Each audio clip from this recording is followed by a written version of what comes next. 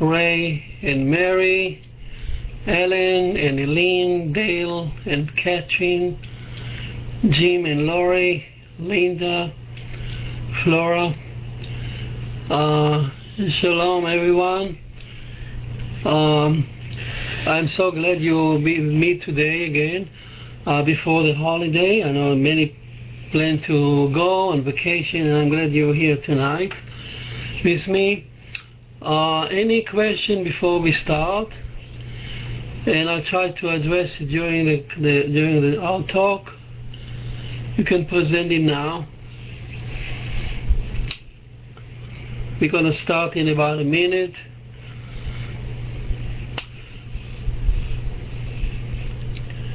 All right. Fine. I hope that you had the chance to review the class, the classes here on the that I put on the internet. You can always go back and read it.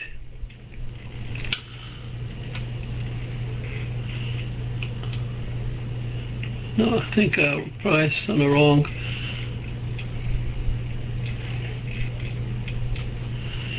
So we can always go back to here Torah classes, and here are all the classes that we talk. Today we're in number 9 class, and we're gonna see where can you see the acronym YHVH or Yud Hey Vav Kei the first time. So let me kind of review to put everyone in the mood. So just to what we are talking is we're following the Bible. We're following basically Genesis, and we're studying the 7th commandment of Noah, and the first commandment that the Bible or the Torah says is idolatry, which means to know you need to know who are the idols, the negative side, whom you should not worship, but one should also know whom to worship. There is a positive side. And the positive side says that you have to know the Hashem, the name, and to be very particular about the name, not to make an error, because error can lead to idolatry.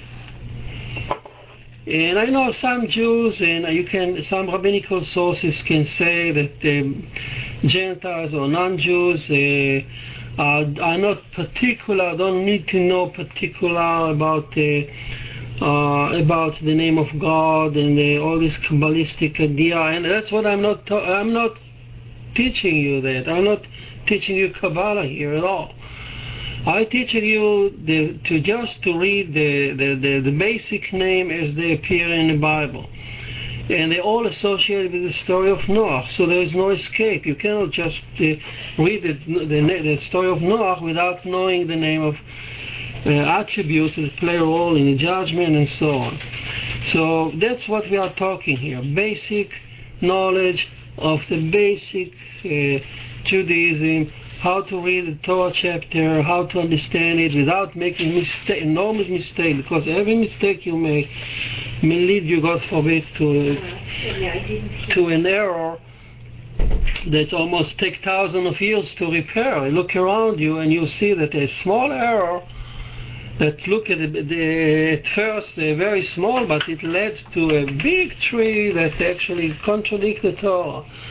So every little deviation can cause trouble, and the same thing happened with Enosh. The same thing happened with the time of Noah, and Enosh is considered the grandfather of Noah, is considered the father of idolatry, not because he worshipped idol and stone, but he made an error, logical error that we will, the error that are still made today. So that's what we are learning now.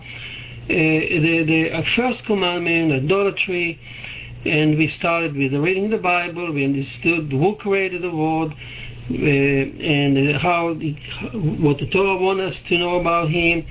The 6th day, and we learned last time. We came to the second attribute, just to refresh your memory. The second attribute the name of mercy.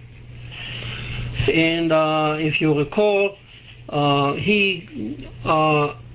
we discussed it, how Elohim turned to the future, to the Sabbath, and asked the attribute of mercy, can you come and share the word with him?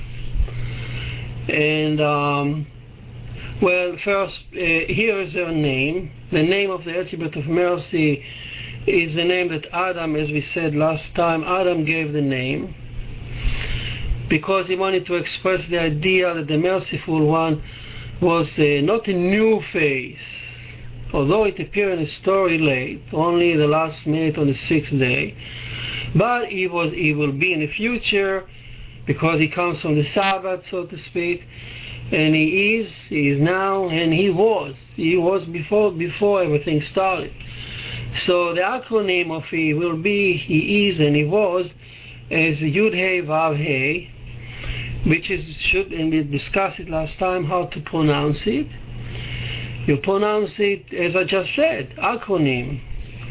It's not Jehovah, and no Yehovah, and no Yehuvi, and no vowels. Yud Hey Vav Hey.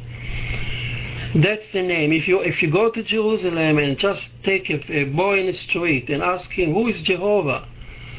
He won't understand what you're talking about. But if you ask Yud Hey Vav Kei, who is that? Oh, Yud Hey Vav Kei. Well, of course, it's the name of God.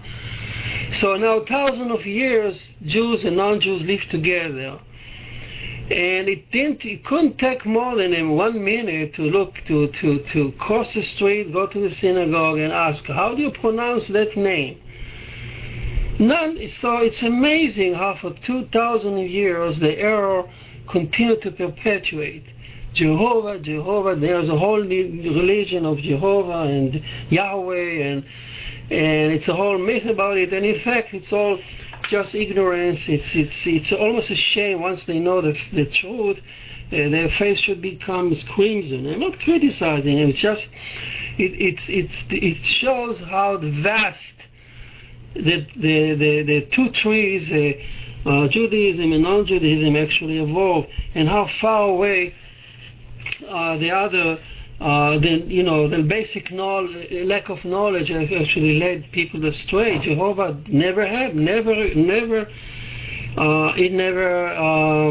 there was never such a name. And yet, enough to talk about it. We want to continue to our topic, which is a positive. I don't want to criticize here. I just want to build knowledge, not to criticize. But I just want to point out to you how important it is to pronounce it right, not to make an error, because an error, you just make a little error and you destroy the whole meaning. And Yud Hey Vav Kei is the name of the merciful one, which is, we call it in short Hashem. Hashem means in Hebrew a name. So instead of you saying Yud Hey Vav Kei, which take me a long time to do, so I say Hashem, the name, and through that everybody understand what I'm talking. There are other ways to pronounce it, like in Hasidic circle, in Chabad, they will call it Havaya, and Havaya is simply distortion of the Yud Hey Vav Kei. And it's just Havaya. Havaya doesn't mean anything. It's just like really nothing. It's just like a distortion, but everybody understand that Havaya is Hashem, but it's a Yud Hey Vav Kei. And we understood last week how it came down to the word.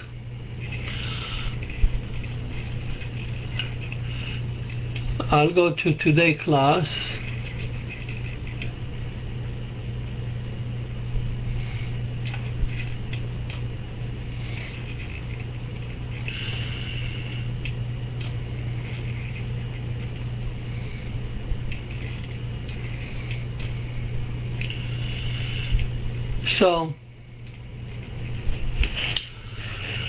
So we saw last time, and again I'm repeating this to put everybody in the mood to grasp, because we need to understand what's going on here. So when to remind you, Elohim consulted. We are talking about how man was created, and man was created in such a way to win an idolatry trial. To win, to unite, the merciful one with the judge, with the ultimate absolute judgment to one, and to bring the world to the Sabbath, and to win the idolatry trial. So man was created in a certain purpose, in a certain way, by consultation. So we discussed how Elohim turned around to different entities.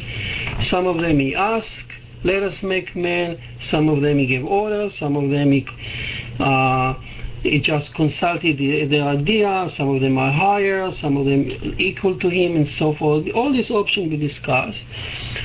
And now we are discussing the first option, that he talked to somebody equal or higher than him, so to speak.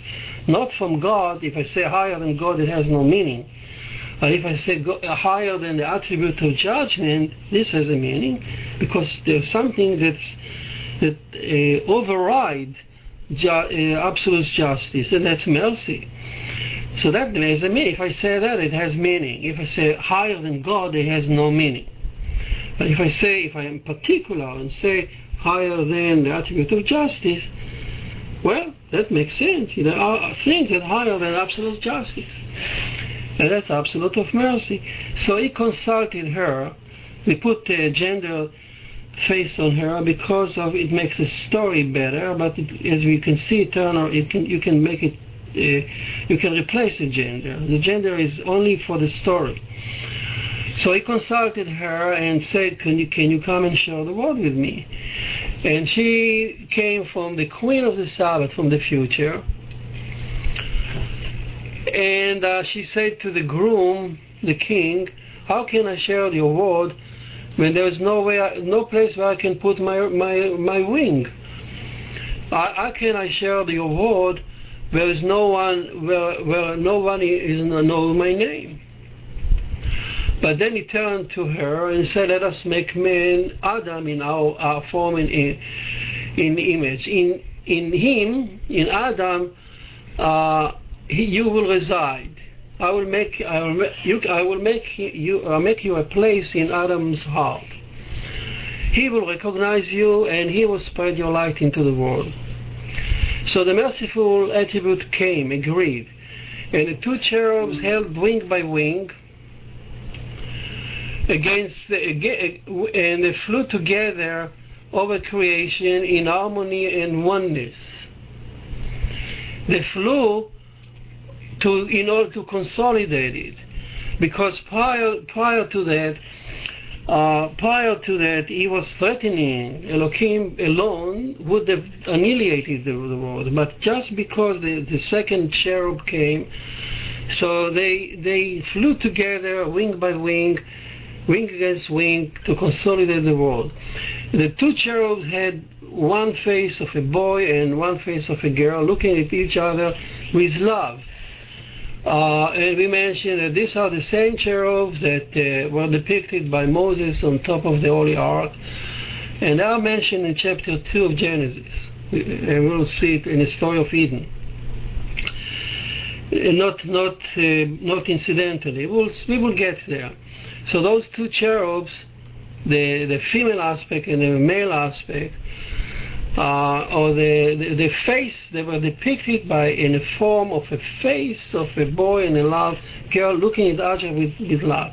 Can you imagine that in the shrine of monotheism, in the holy of holy place, where God, which is the Creator, has no name, no concept, Judaism would preach there is no conception of God, and yet here Moses put two cherubs on the Holy Ark, which actually represent the attribute that our story, as they flew over the world and consolidated it.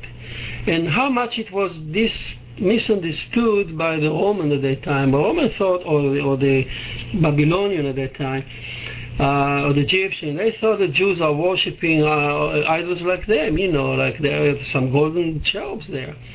These are the God of the Jews, but in fact it's not, as everybody knows. It's a concept. This is a concept of those two attributes that consolidate the world. And everywhere, and they flew over creation and consolidating it with their life. Everywhere they flew, flower bloom, and all creatures sang new song. I'm quoting Psalms. This is not my word. These are the word of Psalms. That everywhere those cherubs flew, and creatures sang new songs. Now, as I said, the story that I just mentioned, the cherubs flying over creation, this is the base of the Levite choir song that they were chanted every Friday in the Holy Temple. We still in the synagogue still recite the same psalm when? At the last minute before the Sabbath. Exactly as you would expect. And here I put for you, you can open every regular Siddur or prayer book and see it there on the welcoming of the Sabbath. And it started, the famous song, Let Us Sing to Hashem. Let us sing to Hashem. Let us sing to Hashem a new song. Sing to Hashem all the earth. These are the Psalms 95, 96, and so on. The whole welcoming of the Sabbath ceremony in the synagogue when you sit there. Actually, the origin of that tradition from Adam, when Adam wrote it, when he saw the happiness of all the creature when they felt the word was consolidated with the love and the attribute that they flew over creation and gave it another chance to survive for another day, for the Sabbath.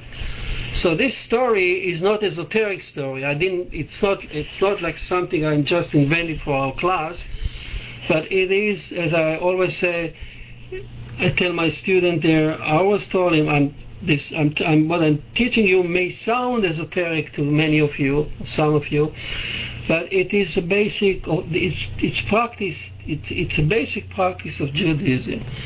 How we today practice and sing and chant in the synagogue, in Rosh Hashanah, and holidays and other holidays. So this is the basic of the welcoming of the Sabbath sermon.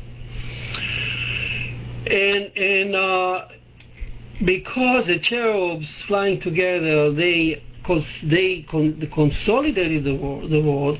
Here comes the basic notion of Judaism. There is a lot of implication of that the Sabbath establishes or consolidate all the days of the world. So the world cannot exist without the Sabbath consolidating it.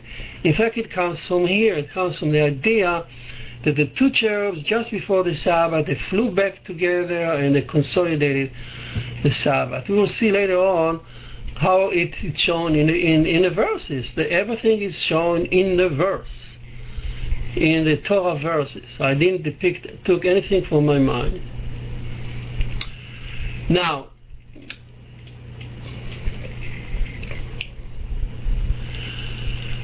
so the merciful one came to our world, from what I've just said, from the Sabbath, from the future, where the merciful one is reigning. This is the kingdom. The Sabbath is a kingdom of the merciful, of mercy, because there is no the futuristic Sabbath. There is no death, no agony, no sin, no retribution, no judgment.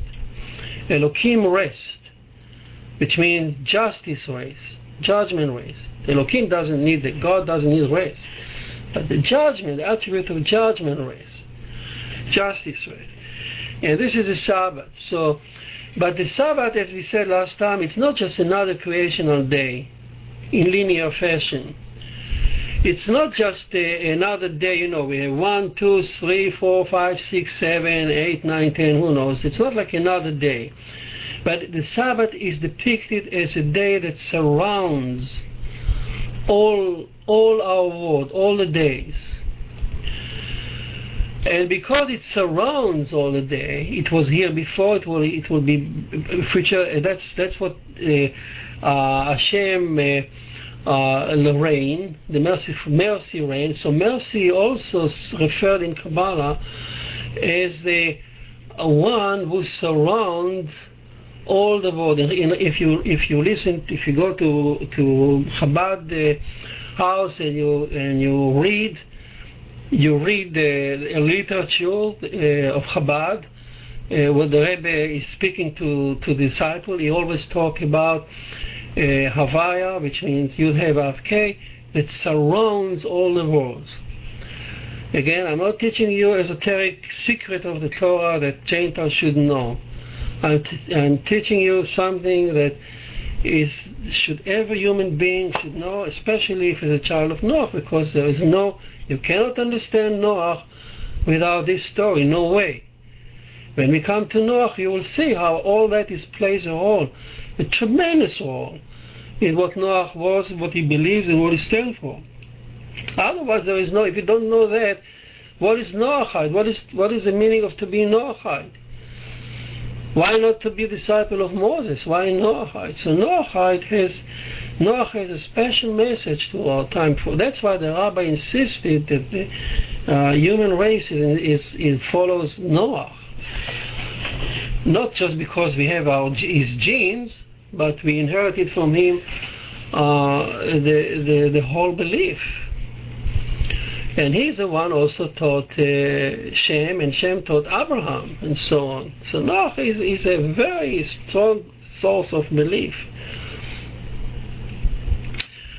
So now the question is, for this we want to devote our class today. Basically, where can I find the acronym first time in the Torah? Where can I find it? Any question before I proceed on? Because now we're going to enter the main message of our course today. So before I start, any question for me? Is it okay? Why did Hashem require that the face of the two persons be put on the ark if it was against images? Oh, we talk. That's why I just referred to you. I just explained to you the paradox, because it's not the face of Hashem. It's the idea of love, the idea of a boy looking at each other with love. It's a wing against wing. The Talmud goes devote much time to expand on it a lot. How in a time of anger, when Hashem was in anger with the people, the face is turned away from the people, and so sometimes if the face turned to the people, actually I think there was anger. If the face turned to each other, it was love or something like that. Anyhow, the idea is that there is a love component, a love, and this is our Father and Mother in heaven, the two attributes. And nobody should ever mix it with the idea of there are two gods. It's a two attribute of infinite attributes. The God has infinite attributes. All right, and so it's not idolatry. It's an idea that has to be the idea of love here. Wing against wing. All right, so we continue now. The question is, where is Yud He Vav Kei show up in first time in the Torah? Now, what I'm going to teach you today, I promise you, will shatter your any doubt that you might have about the truth of the Torah and about the wisdom of the Torah. What I'm going to show you today is almost like a miracle. it will strengthen, it will enforce your belief in the wisdom of the Torah like no other thing, because it's almost like an inhuman wisdom that I'm going to teach you now. And the question is, where is the acronym Yud Hey Vav Kei appears in the Torah the first time? And so I put for you here in blue the sixth day, the last verses of the sixth day. And down below that, I put for you in red or brown the verse that describes the Sabbath. Now let's read it together. You can open your Bible if you want, or just look at the screen.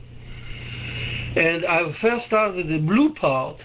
The blue part is the Friday, the sixth day, the end of Friday. And Elohim saw everything that he has done, and behold, it was very good. We mentioned that verse a few times. This is the very good trial, the last minute of the sixth day. And it was evening, and it was morning, day 6. Okay? I put in Hebrew Yom Ashishi, it means the day 6. So this, until now, clearly, the sixth, the blue part clearly describes the sixth day. The word 6 means that the end of the sixth day, it's like day 1, day 2, day 3, day 4, day 5, day 6. So this is the end of chapter 1, verse 31. This is where the sixth day is finished. Now I put in the brown part how the Sabbath starts. And Va'isaz v'nihivu va'yechulu hashemayim. It means, and they ended the heaven and the earth. In Hebrew, the verb comes sometime poetically before the noun. So instead of saying the heaven and the earth were ended, so in Hebrew you say they ended the heaven and earth, which means it's a poetical way to describe the same idea. So they ended, what ended? The heaven and the earth and all their host. This is the beginning of the Sabbath. And Elohim finished all the work that he has done. You know, you see it in your Bible. And Elohim finished on the seventh day his work which he has done. It's not a repetition. If we have time one day, we'll analyze each verse on its own. But here I'm just depicting to you the entire verse of the Sabbath. And he abstained on the seventh day from all his work which he has done. And he blessed him and so on, and he rested. I didn't want to write the whole thing. I just wanted to show you, to focus now on the junction between the Friday, the sixth day, and the beginning of the Sabbath. And what do you see there? And you see there in Hebrew, standing glorious, in unimaginably powerful way. It's right there, the signature of the Yud Hey Vav Hey, the attribute of mercy. And the attribute of mercy kind of overrides the junction between the end of the sixth day and the Sabbath. You see that? Yud Hey, the first part of it, protrudes into the Friday. First part, the top on top there, the first part of the acronym protruding to the Friday, leaving Friday. The second part of the acronym, Vav Hey, or VH, is the beginning of the Sabbath. So what is the Yud Merciful One? The Merciful One is connect. You see here how the Yud Hey Vav Hey connect the Friday to the Saturday. It stitches together. It stitches together this word to the Sabbath, to the reign of the mercy. So without this signature, without this Yud Hey Vav Hey, we will never get there. So it's a stitch. It's a kind of staple or something that connected. It's also the bridge. Why it's the bridge? Because if we are born on a Friday and we are moving towards the Sabbath, so we have to pass through that bridge. Yud Hey Vav Hey acts now as a bridge. We need to recognize it. We need to recognize Yud Hey Vav Hey, the mercy, and do her work and make her very pleased. So in order to pass into Saturday. And now let's focus how it split into two. You see how the Yud Hey is in a Friday, and the Vav Hey is on the Saturday. And that part which protrude into the Friday, initially you can depict it, the whole Yud Hey Vav Hey was on the Sabbath itself. But when Elohim invited her to come into the sixth day, so part of her came down, as we said, as a cherub, as a ray of light, as a dove. And that's what you see there, the Yud Hey, the Yah. Yud Hey. So the Yud Hey represents her extension, her dwelling into our world, into our heart.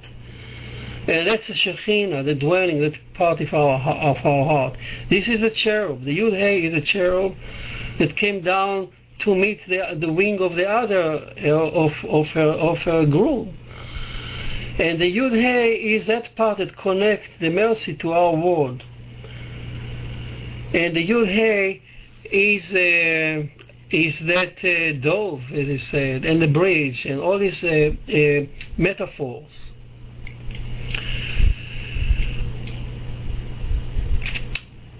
Now, I wanted to point to you that now you can understand how in the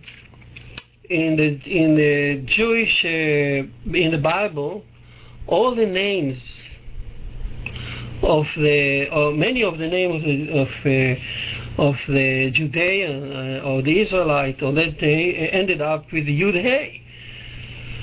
Like Jeremiah, Isaiah, Netanya, and so on. So all Yedidia. So the end Yah is not like the German scholar says in Germany in the 19th century, that Jews has a wild Lord war on the Judean hills, and they used to call Yah, dancing around the fire and shouting Yah. This is by biblical criticism from people who were so ignorant. They never anti-Semite, never opened the Bible in their life, never a Jewish one, never even discussed, never opened the Talmud. Yet they are doctors in biblical criticism.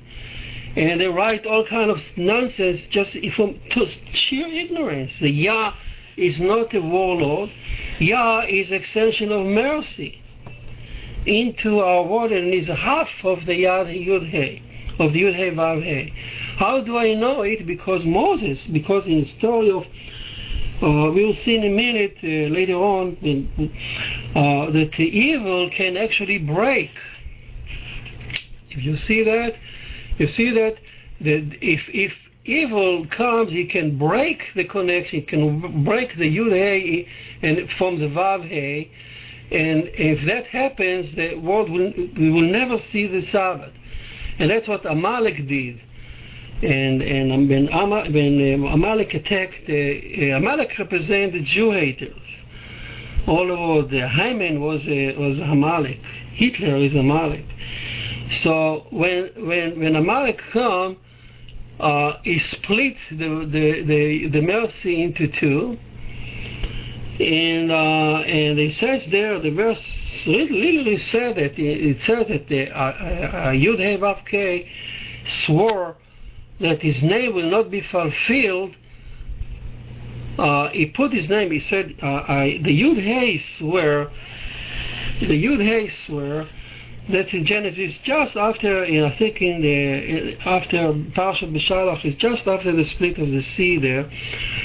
So Hashem swear, Yud Hey was that his name will remain Yah until one day Amalek will be destroyed and his name will be fulfilled. So Amalek can split the word, this name into two, meaning mercy will so be of enraged with Amalek that mercy will never take us to the Sabbath until we annihilate Amalek. And that's a story by itself, and we'll have to discuss what is evil. What is the concept of evil in the Bible? We'll talk about that. Evil is not anti-Jewish. Evil is something that breaks the name of Hashem into two and hold it and stop the unification. If the bridge is split here, that's evil. That's the definition of evil. We will talk about it one day when we get to when we talk about evil. I just wanted to point out how this metaphor, how this way of putting the name of Hashem there in such an acronym, the acronym in such a strategic place, it's inhuman. It's above any. No human mind can devise such a thing. It's really it's Hashem wisdom that put it there for us to learn. Now, so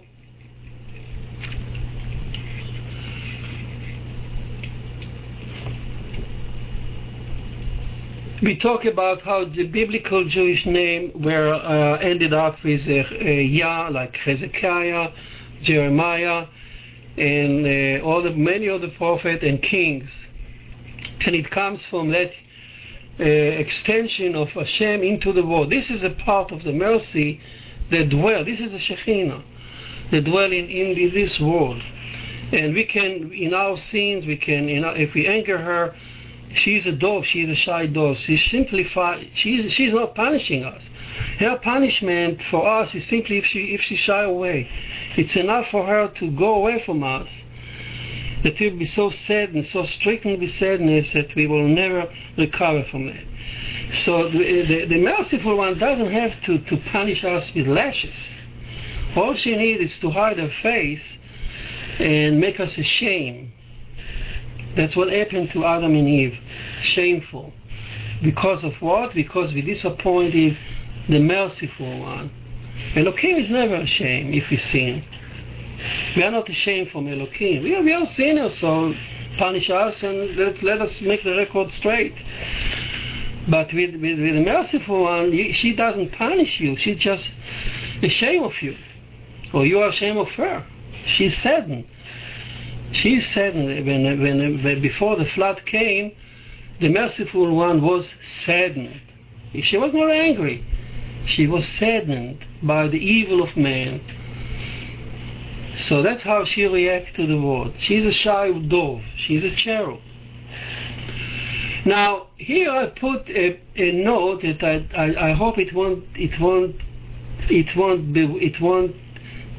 put you into confusion, because you need to know that.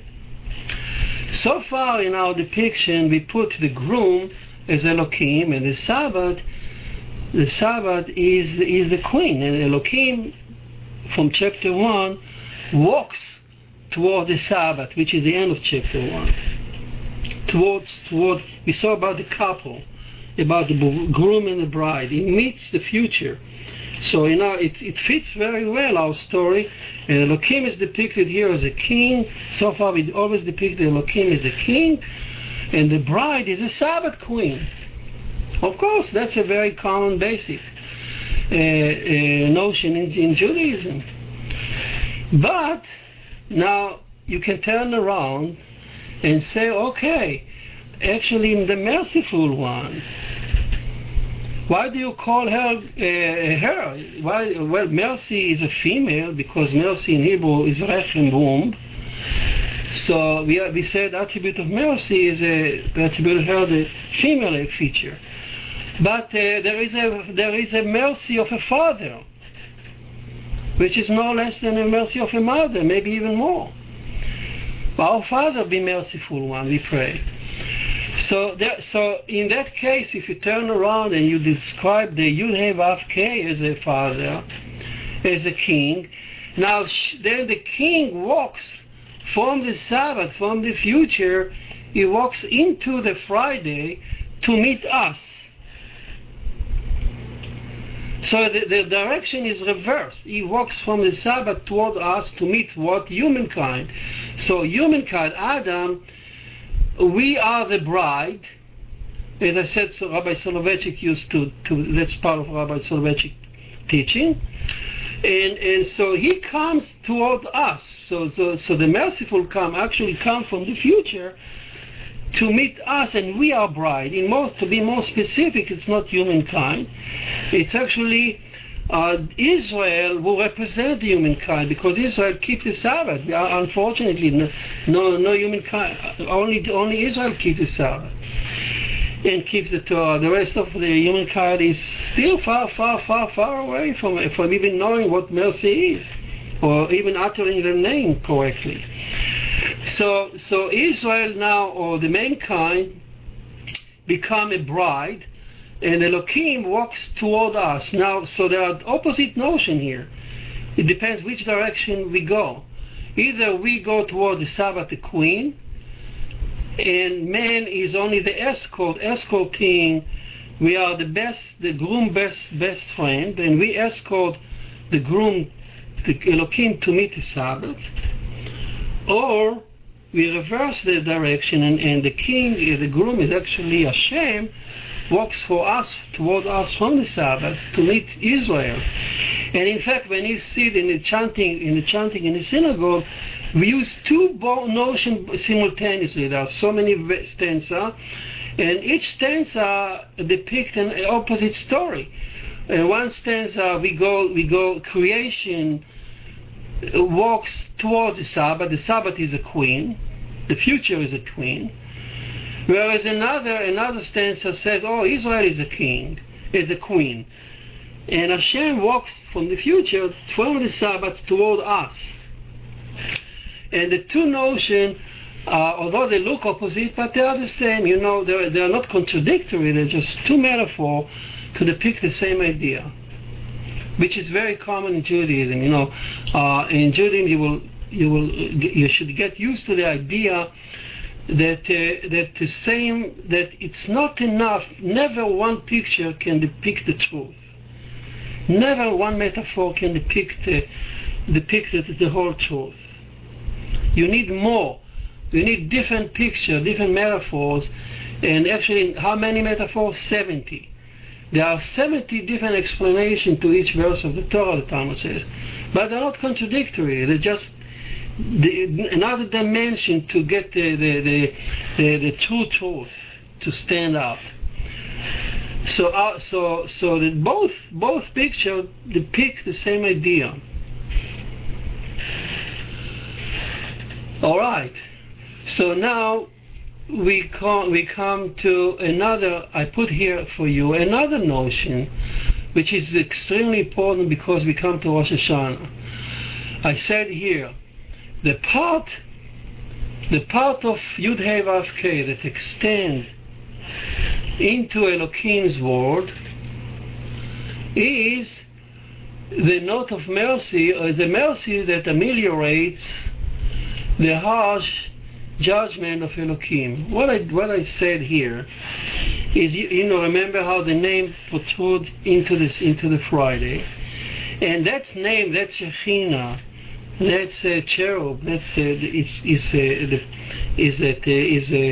portraying to our world is the one that you remember how we talk how there is such a contradiction between the absolute justice and the absolute mercy cannot be put together.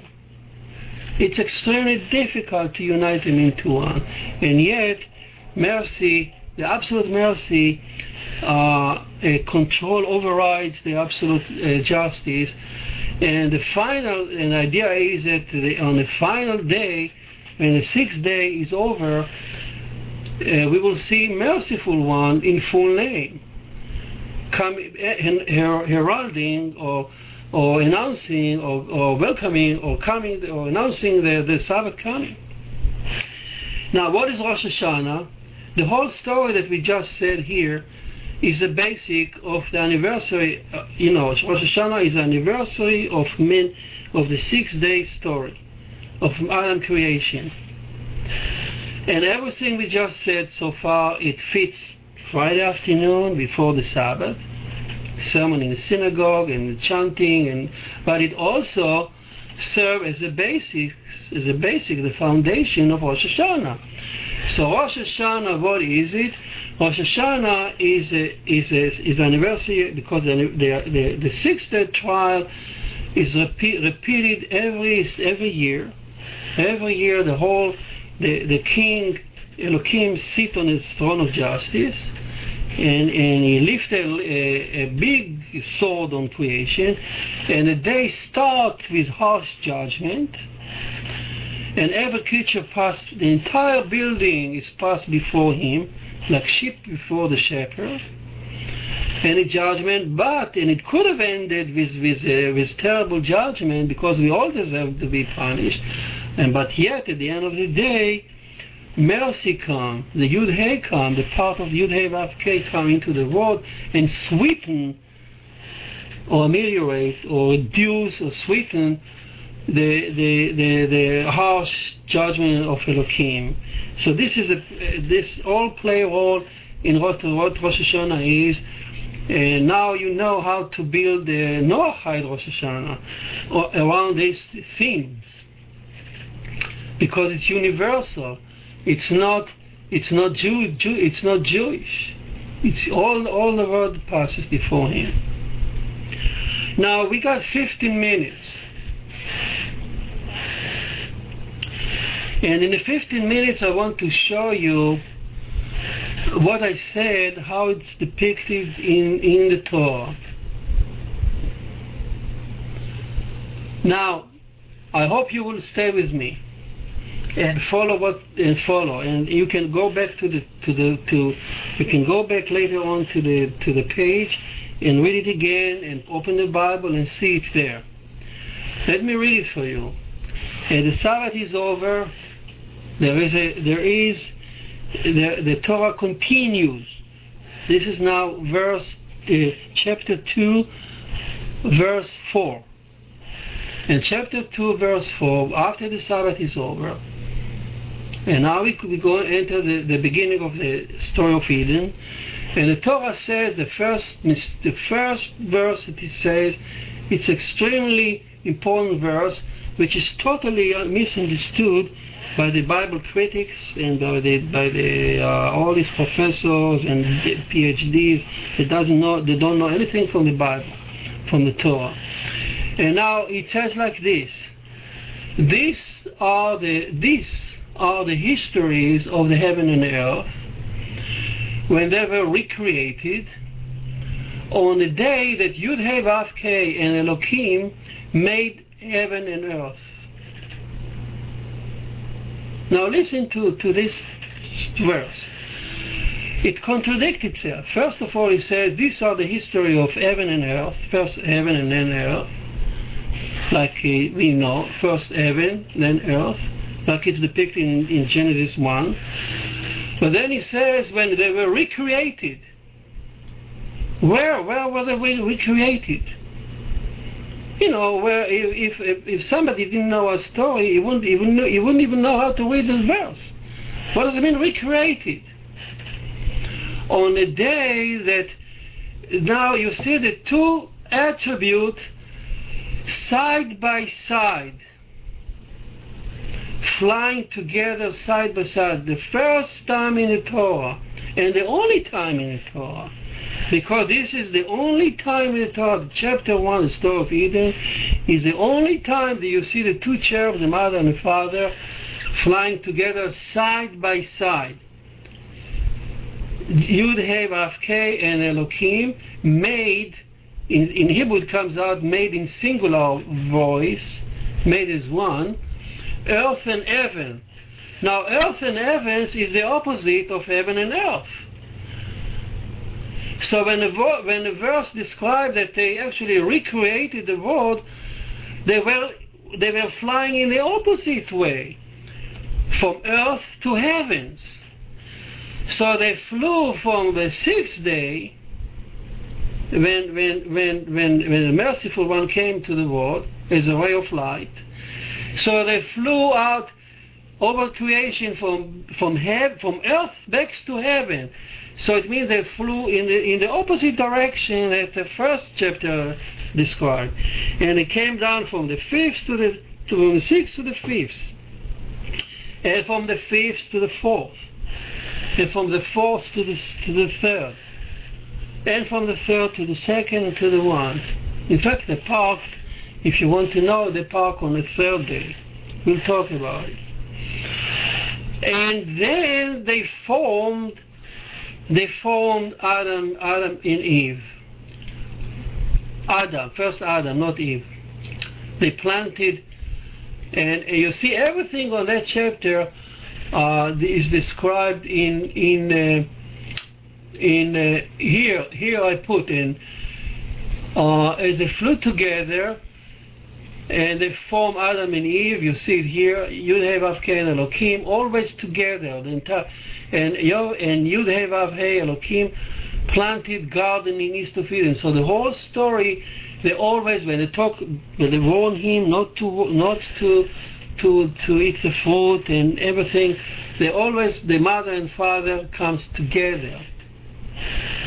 And we'll see, but we'll see more. In detail we'll learn when we will learn the story in detail of Eden. We'll discuss it. But here I just want to prove to you, to show you how our story are very accurate. How on the sixth day, as right after the cherubs, the Yud Hey Vav Kei, came into the world, they got together, they put here you see them, the two cherubs wing by wing. In fact, the end of chapter 2, at the end of the story of Eden, it mentioned the cherubs. So here they are flying over creation, wing against wing. Of course they are not wing against wing. It's only metaphorical. It's only in terms of love, the father and mother in harmony and love, in oneness. In love and oneness. And they made Adam in love, in their oneness. Adam was made in their love.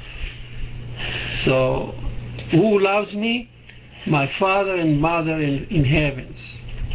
My father in heaven. I don't need to be a Messiah to have a father in heaven. I don't need to be anything.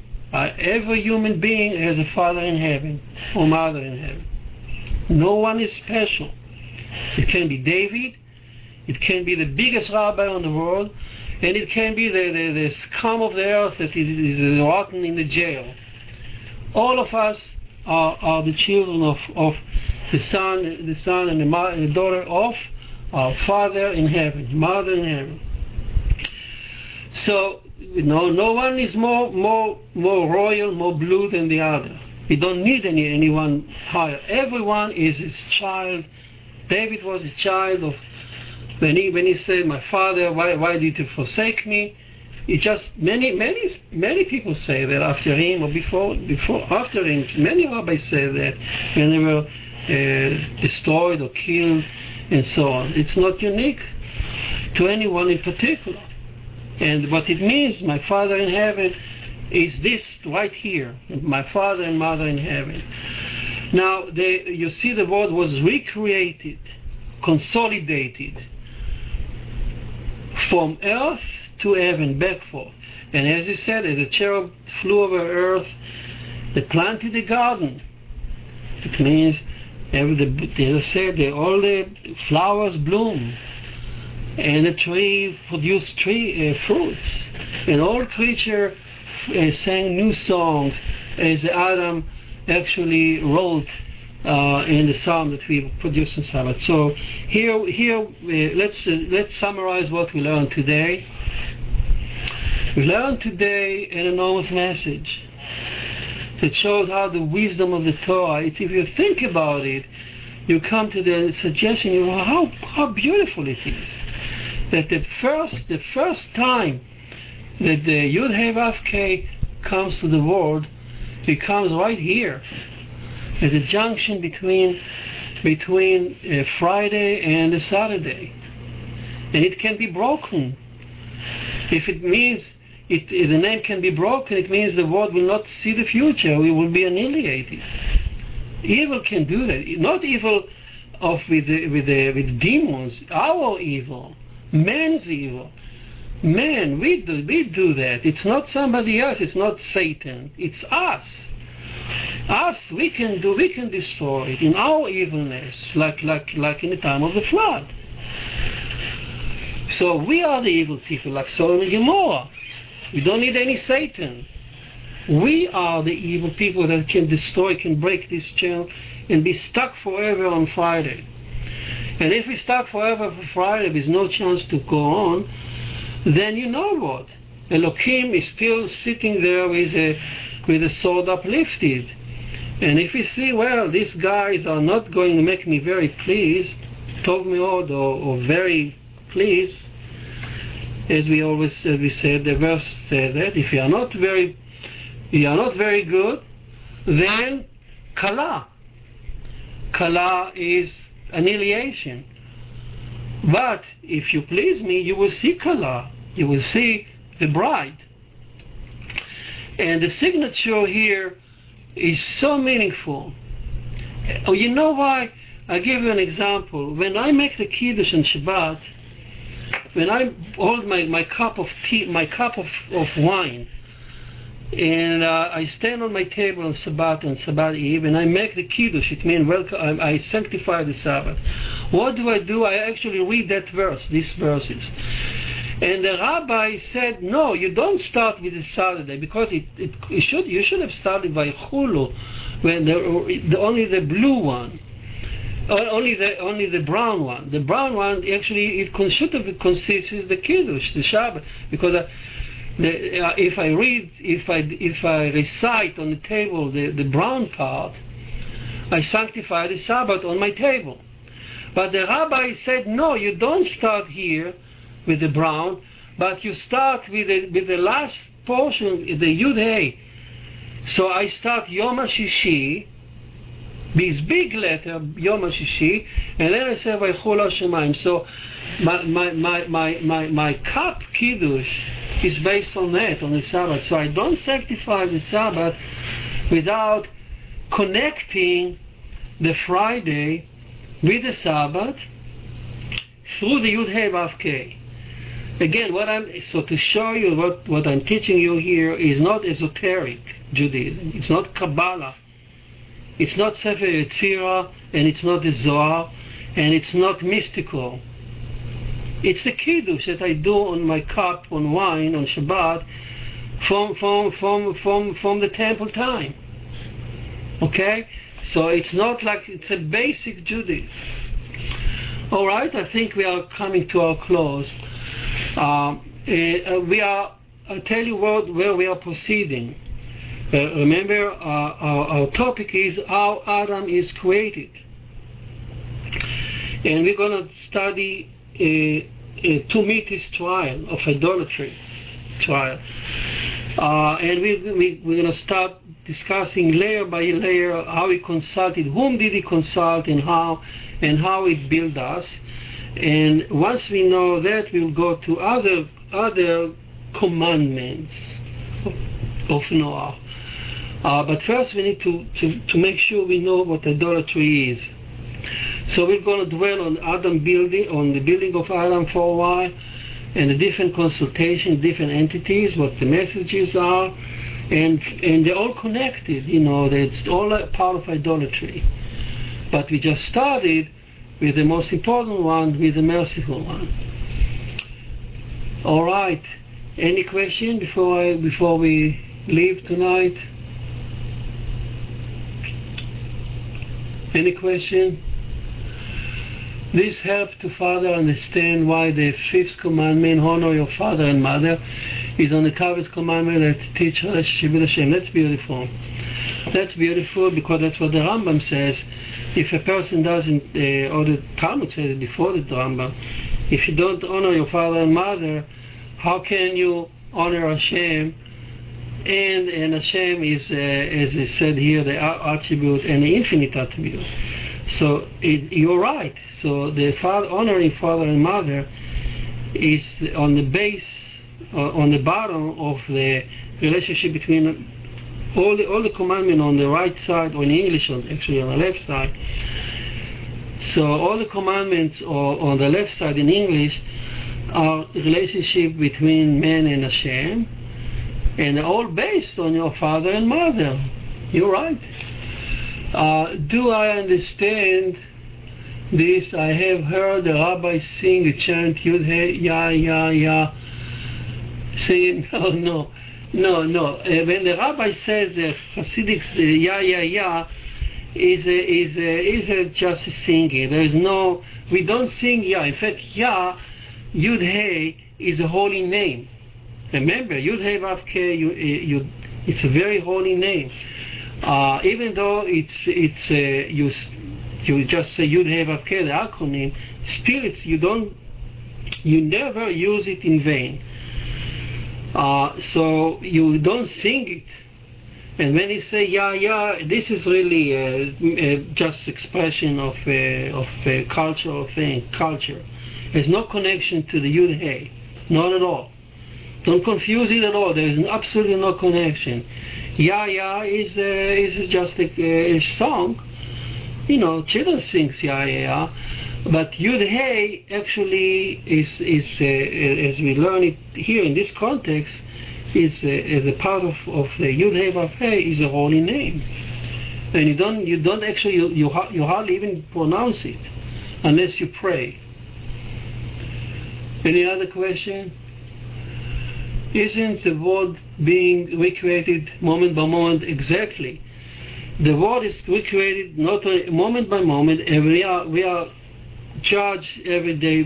But as the Rambam put it, the tradition is once a year on Rosh Hashanah.